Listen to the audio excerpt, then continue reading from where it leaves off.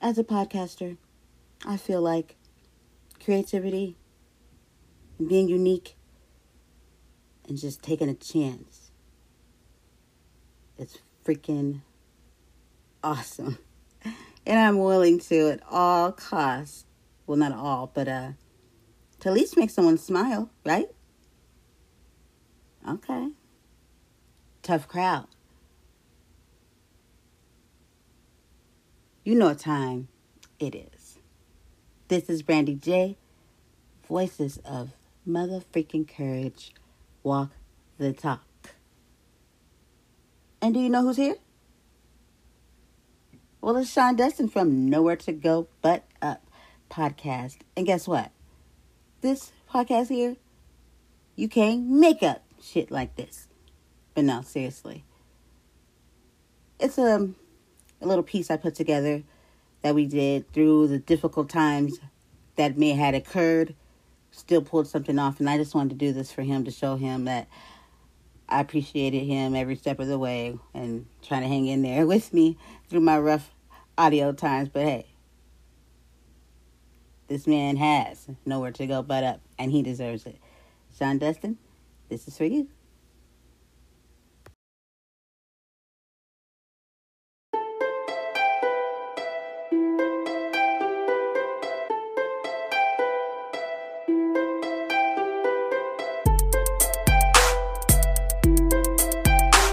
Wanting you to come on here for quite some time now. So yesterday I was like, I'm just gonna ask him right now. So well, I didn't know next day. Yeah, well, thanks for asking me. And you were on my 100th episode, the 99 episode review, Cool. and I appreciate that. It went a little longer than I was anticipating it, but nonetheless, it was a good show and a good time, and I appreciated you coming on and giving some feedback on there. Yeah, thank you. I thought it was so cool. It was your 100th episode, so I was like, I got to be there for that. You know, Tina kept me laughing. So yeah, she's a character. Yeah, but so I do remember some of the stuff you talked about on the your 100th show when you told me a little bit about your past and the 6 years that you were before your life became now that got you here. Basically, what created this podcast, basically. Is it okay if you tell us just a little bit about that? Yeah. I mean, like, how far do you want me to go back? Because it's a long story. You know, I mean, I can condense it down into just give it an overview of sort of where I came from and not go too far into the details, and then go a little bit further into the details of let's say from 2010 to now. Okay, sounds good. All right. Well, for everybody out there who doesn't know who I am, or because I'm really nobody. I'm just a regular, everyday, average guy. A blue collar dude that decided to start a podcast and change his life at one point. I grew up in the Bay Area, San Francisco Bay Area. I'm from Northern California, and that's where I currently reside now. My parents, I come from a broken home, and an abusive home as well. And my parents divorced when I was 5. And that was the trauma that I experienced in my life. And that kind of made me, I was an angry kid, got in a lot of trouble, was a bully, did a lot of, harmful things, got involved in methamphetamine. Well, it was crank back then. But I got involved in that when I was about 16. I got expelled from numerous schools coming up. In junior high, I got expelled from 4 schools, about four different schools. Just angry, man, angry at the world and angry at my parents, and I just didn't know how to express it, didn't understand how to operate in a way that was healthy or conducive to being a healthy, productive kid. And So I went through that for quite some time. I got involved in the juvenile justice system. Went to juvenile hall, went to the boys ranch, did a 151 there, 151 days. I think when I was about 17, no, when I was about, I think I was 16 when I did that. And then I got another violation and I had to go to a group home treatment center for about 16 months. Got out of that, went into the Emancipation House, where it was almost like a halfway house. Did all right there, had a job, was working, and moved in with my brother, who at the time I didn't realize was becoming my sister. And that was interesting. And not that I have anything against trans folks, but when it's your family member, I think a lot of people don't understand that it's a completely different dynamic, especially if it's, I used to play basketball with my brother, used to look up to him, and, all of a sudden here she is. And it was really difficult for me. So, we stopped talking for a long time.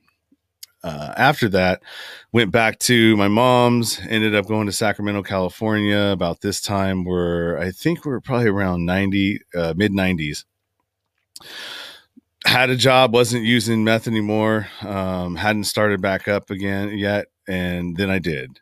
And so I started selling drugs in Sacramento, was in the rave scene, was in the party scene, spent a lot of time around strip clubs, spent a lot of time after hours parties, hosting after hours parties.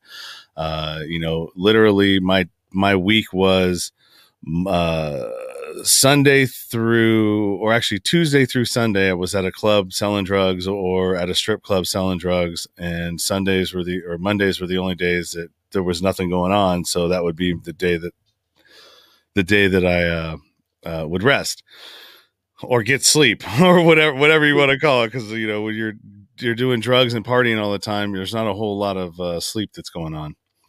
I got involved with strippers because I was a very manipulative person. I looked at people as stepping stones to where I needed to go, not necessarily looking at them as people, but as pawns in sort of my game and my manipulation. And the easiest things for me to manipulate at that time were women. And if I didn't want to work, I would just hook up with a stripper that was making plenty of money that I didn't have to work. And, that's just how I operated. And, everything was done in my life to facilitate what I needed and what I wanted, and what anybody else wanted or needed really I didn't care about it. And once I was done with you and I could no longer get anything from you, I would discard you and move on to the next one. So, very manipulative, narcissistic. We all hear those words. We all know what a narcissist is. There's different varying levels to narcissism. Not everybody is full blown Donald Trump narcissist, but or sociopathic narcissist, because there's those levels of it too. But I had probably three different traits of that. And the only thing that saved me is that I had empathy. And like when I would do things, I would feel bad about it. And if I would hurt people, I would feel bad about it. And that's why I stayed high all the time, because if I was high, I wouldn't have to think about the things that I did. I wouldn't have to think about the people that I hurt. I could just continue going on and, discard you as I needed. That continued until I got my first daughter's mom pregnant. And we were in Sacramento. It was probably 99 by now, 1999. And, I had got into some funk with somebody, and it was one of those things where it was going to either be me or him that was going to walk away the next time. And it probably wasn't going to be me. And I knew that. And I was kind of a coward. And I decided, well, let's run, let's run away. And, my girlfriend at the time, she was pregnant. And I'm like, well, you're not going to start showing until probably 6 or 7 months. And we got about 6 or 7 months. So let's move to Vegas. There's plenty of strip clubs there. There's plenty of places for you to work so you can support me. um, and so that's what we did. We moved to Vegas. She started working. She, started showing probably around 7 months because she was small. And so she played it off until she was about 7 months pregnant. I was working off and on. I'd had a job, and had our daughter. Her name is Jordan. And around the time when she was 18 months, and I was cheating on her and I was doing all these things, while I was there. I stayed drunk most of the time, so, I mean, most of my life, it didn't even matter if I was doing okay. I was always using substances as a crutch, whatever it was, whatever I can get my hands on. If there was no drugs, then I would drink. If there was no, I just constantly would use things to numb myself and kind of hide from whatever it was I was hiding from. And that lasted till about, I would say, probably 2001. Me and her split up. We had I did something, partying, and she let me use her vehicle, and I ended up taking out a light pole with it, and she let her insurance lapse, and so I ended up costing her like $18,000 that she was on the hook for, because I had to total it, right? And it wasn't paid for. It was, she was on a loan. And so that was kind of like the last straw for her. And she took me to court to have my rights terminated for my daughter, right? My parental rights. And at the time I was like, well, you know what? I don't care. I'm too busy partying. At least I don't have to pay child support now. All of these things that, I tried to, make excuses for, to justify my actions. I'd gotten a DUI up to this point. What else? Yeah. So I skipped over a lot, but just because it's, Yeah. the story is so elaborate. Yeah. That we would be here for 3 hours if I didn't. Yeah. I mean, just enough to get us to, so people can learn that, a little bit about how you got to Okay. Nowhere to go but up. All right.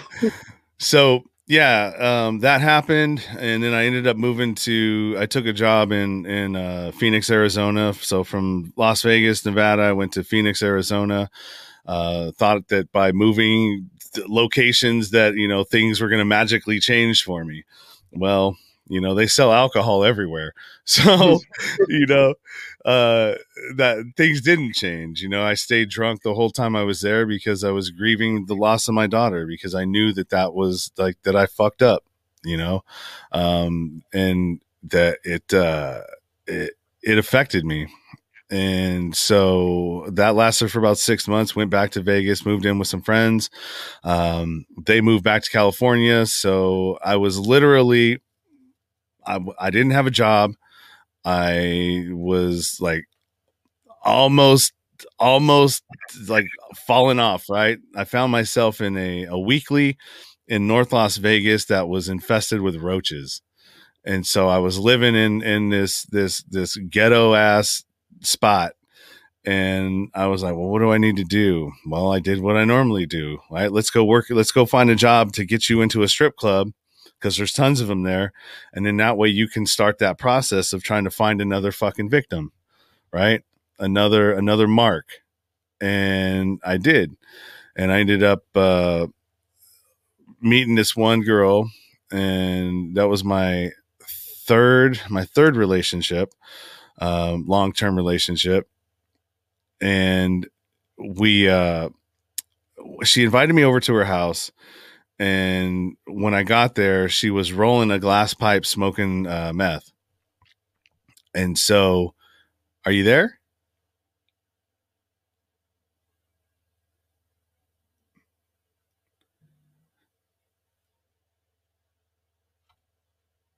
Brandy, you there? Or did you freeze up? All right. Well, anyway, I'm going to keep going because we got the recording on your end as well. So, she was smoking methamphetamine, and as soon as I walked um, into the to the house and I saw that, I was like, I need to move. I need to leave. All right, let's get out of here. Let's get out of here. But my feet weren't doing that. My brain was saying, walk away, but my body was walking right towards it, and I went and got high again, and then that spurred. That was about 2000, maybe 2002. And so from 2002 to 2004, I was basically selling methamphetamine, doing methamphetamine. I created a criminal enterprise around me, had people, doing smash and grabs for me. Um, and I was paying them in meth. And in around 2004, I ended up getting raided because somebody turned on me. And the guy that I was getting all of my stuff from basically just turned on me, basically. You know what I mean? He got busted and he sent a confidential informant to me. I sold 5 times to this guy, and they were investigating me the whole time. I was being tailed. I was being monitored, or whatever they call it, surveillanced. And then one night, about 3 o'clock in the morning, I had a buddy over. My girlfriend and her friend were asleep in our room. I was in the back room of a townhouse working on $100 bill because I was counterfeiting hundreds at the time. And I heard some explosions. The door was shut, and the TV was on pretty loud because I had a bunch of surround sound speakers all over the place from people that stole them and sold them to me. And I thought someone was doing a drive-by for some reason, right? And I come out.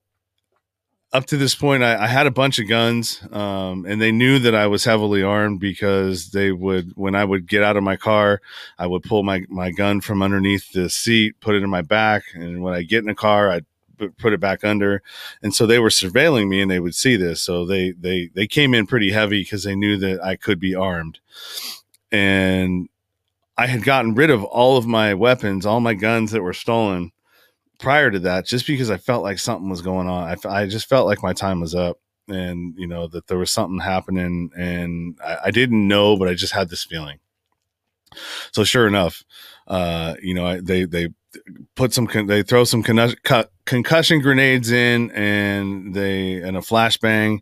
They thought I was in the living room, which I wasn't. I was in the back room, so none of those affected me. And I opened the door up. I grabbed my gun. I opened the door up. Like I said, I thought somebody was like doing a drive-by or something. And I went down the hallway. And when you go down the hallway, at the end of it, you look to the right, and there's the front door. Well, I had one of those big ass big screen TVs in front of the door, like the old school ones that were like 3,000 pounds and were like 6 feet tall. So the door wouldn't open up all the way. So they couldn't see me, but I went around the corner, I could see them, and my arm was down with the gun in my hand. So immediately, as soon as I saw the SWAT shields, I threw the gun behind the TV and I dove on the ground and put my hands behind my head, interlaced. And so if they would have seen that gun, that would have been it, man. Lights out, cancel Christmas, cancel everything. There's no coming back from that one. And so I didn't get caught with it. The gun had the serial numbers filed off of it, and I probably would have got 5 years for that. But what ended up happening is I threw it on the ground behind the TV. I was being a smart ass, when they got in there, they hogtied me, and I didn't realize that because at the time I had a double pane glass window. And the first one that they tried to shoot in, the flashbang they tried to shoot in from the front of the house, I had tinted windows from the inside. So it went through the first pane, and then it didn't make it through the second one, and it bounced back on them and blew up on them.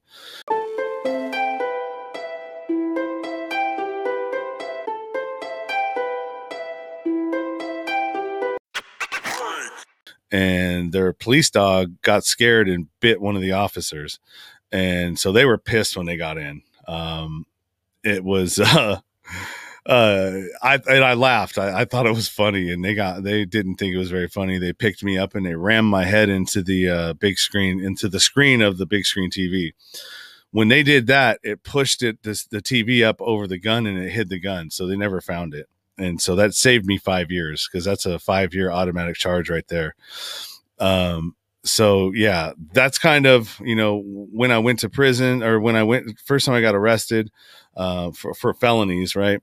They let me out 2 days later on my own recognizance, because I didn't have any felonies prior to that. So I don't know why they did that, but when they let me out, I realized that they didn't find the drugs or the money, because I had them hidden in a TV VCR combo that was up near the ceiling in the corner of one of the rooms that I was, doing the counterfeiting in.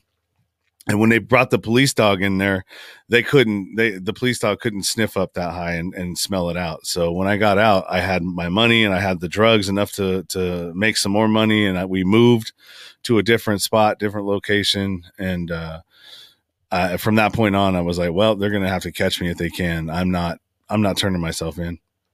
And, honestly, I think I don't know what I was trying to do.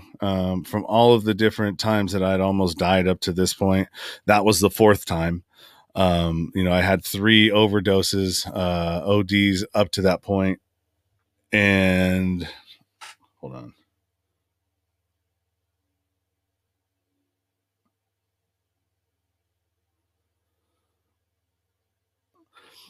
Brandy came out of this, so I'm continuing, so we still get the recording and she can edit it out afterwards. So I'm trying to hit her up to see where she's at right now.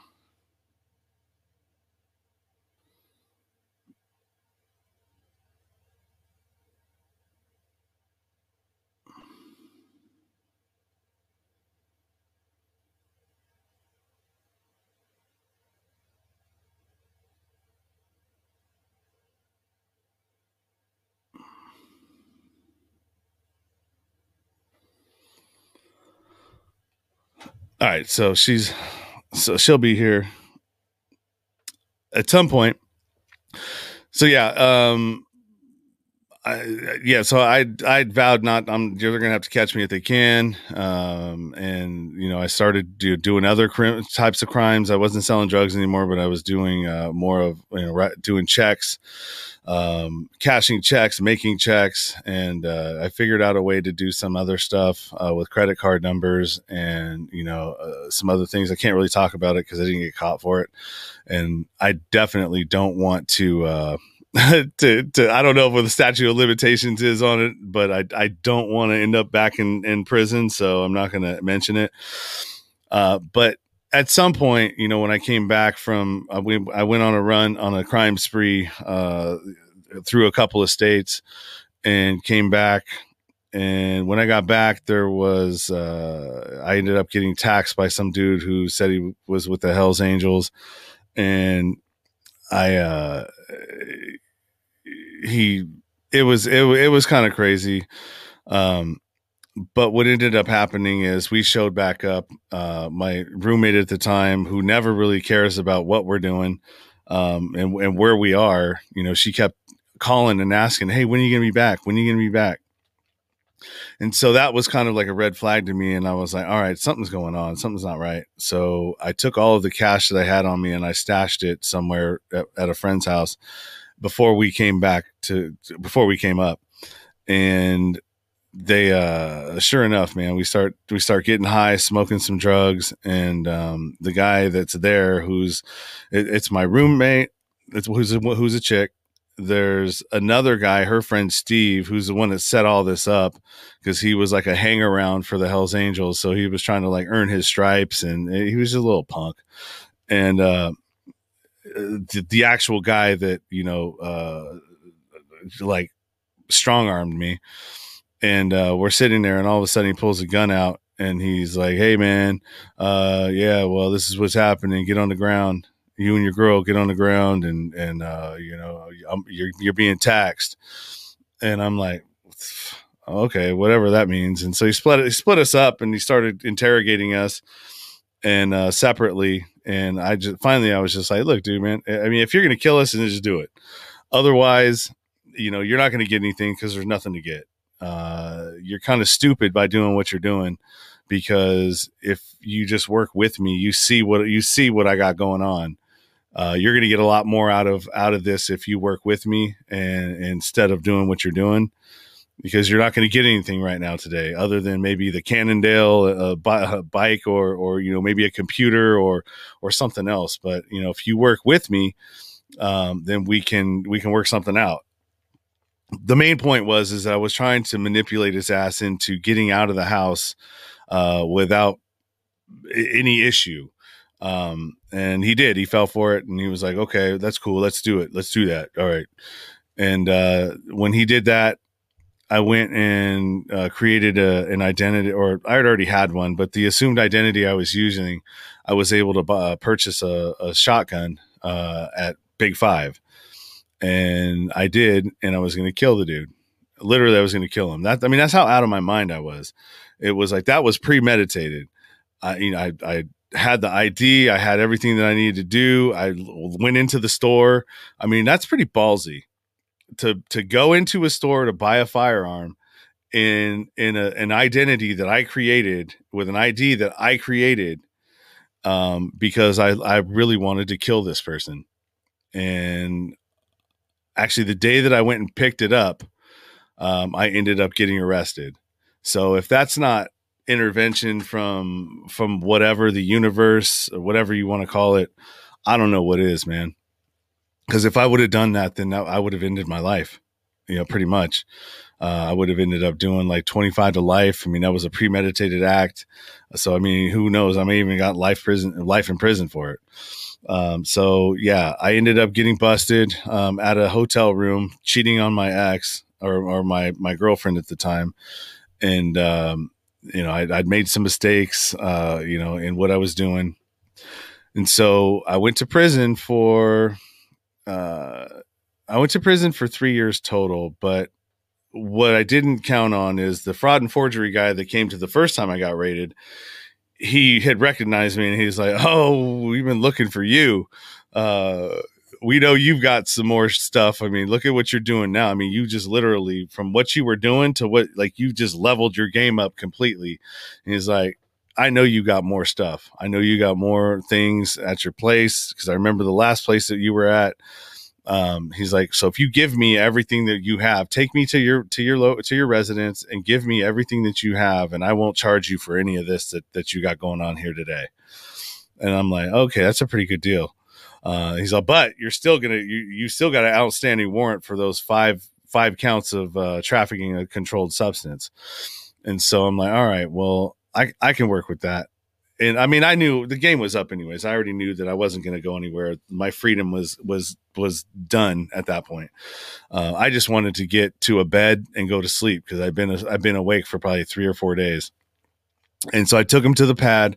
What I didn't realize is he had a Secret Service guy doing a ride along with him, and that Secret Service guy charged me with a federal crime for the firearm.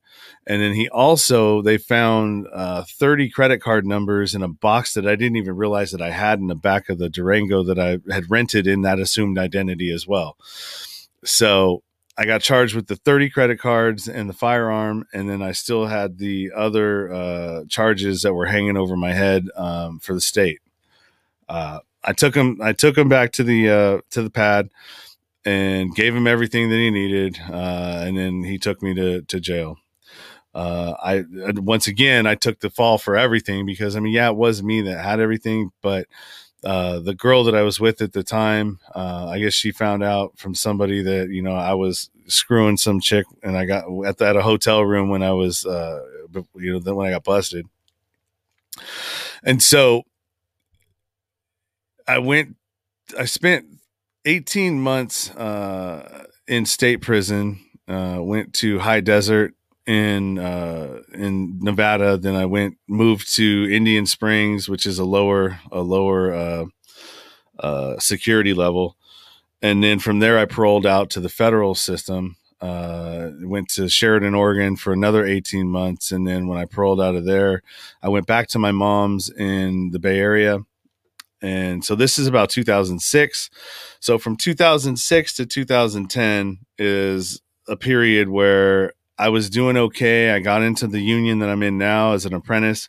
I kind of, and in 2008 hit where the financial crisis, lost my job, was on unemployment, had way too much time on my hands. And I had this thing in me, man. Like I knew, cause I just touched on credit card fraud and before I went to prison, and I knew that there was this thing out there that I could do called carding. And it was, knowing how to print out your own cards, with blank cards with a mag stripe on the back.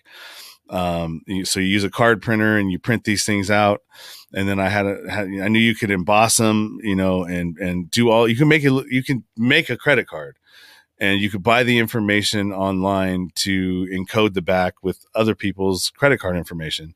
So I knew this was out there, and I had, the universe is pretty powerful, man. When you put something out there and you're intentional about it, it usually will find its way to you, or you'll find your way to it.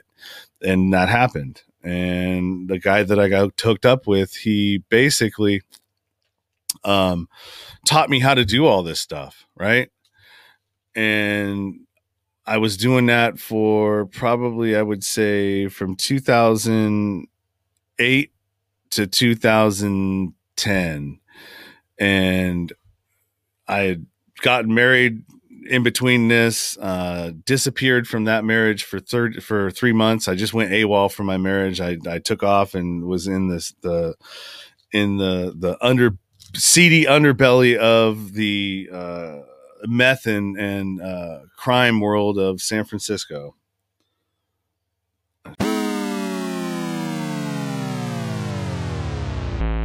Track facility for the federal system.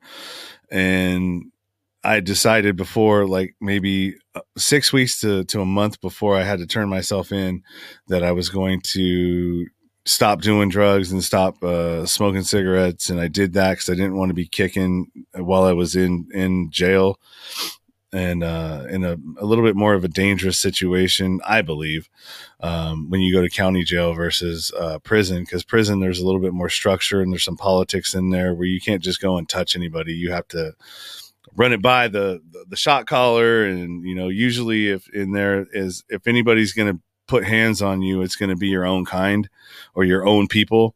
So if you get into a funk with let's say the blacks, the shot caller from the blacks will get with the shot caller from the whites and be like, all right, well, this is what happened, and to prevent a race riot, your people will discipline you, basically. So they'll go touch you up, beat you up, basically, and to prevent that from happening. And so I don't know where I was going with that, but that's what ended up happening. I did my violations and I got out. And so I'm going to... Yay!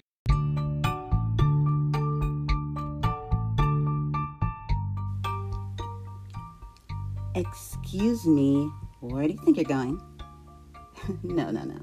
It's not over yet. You're welcome.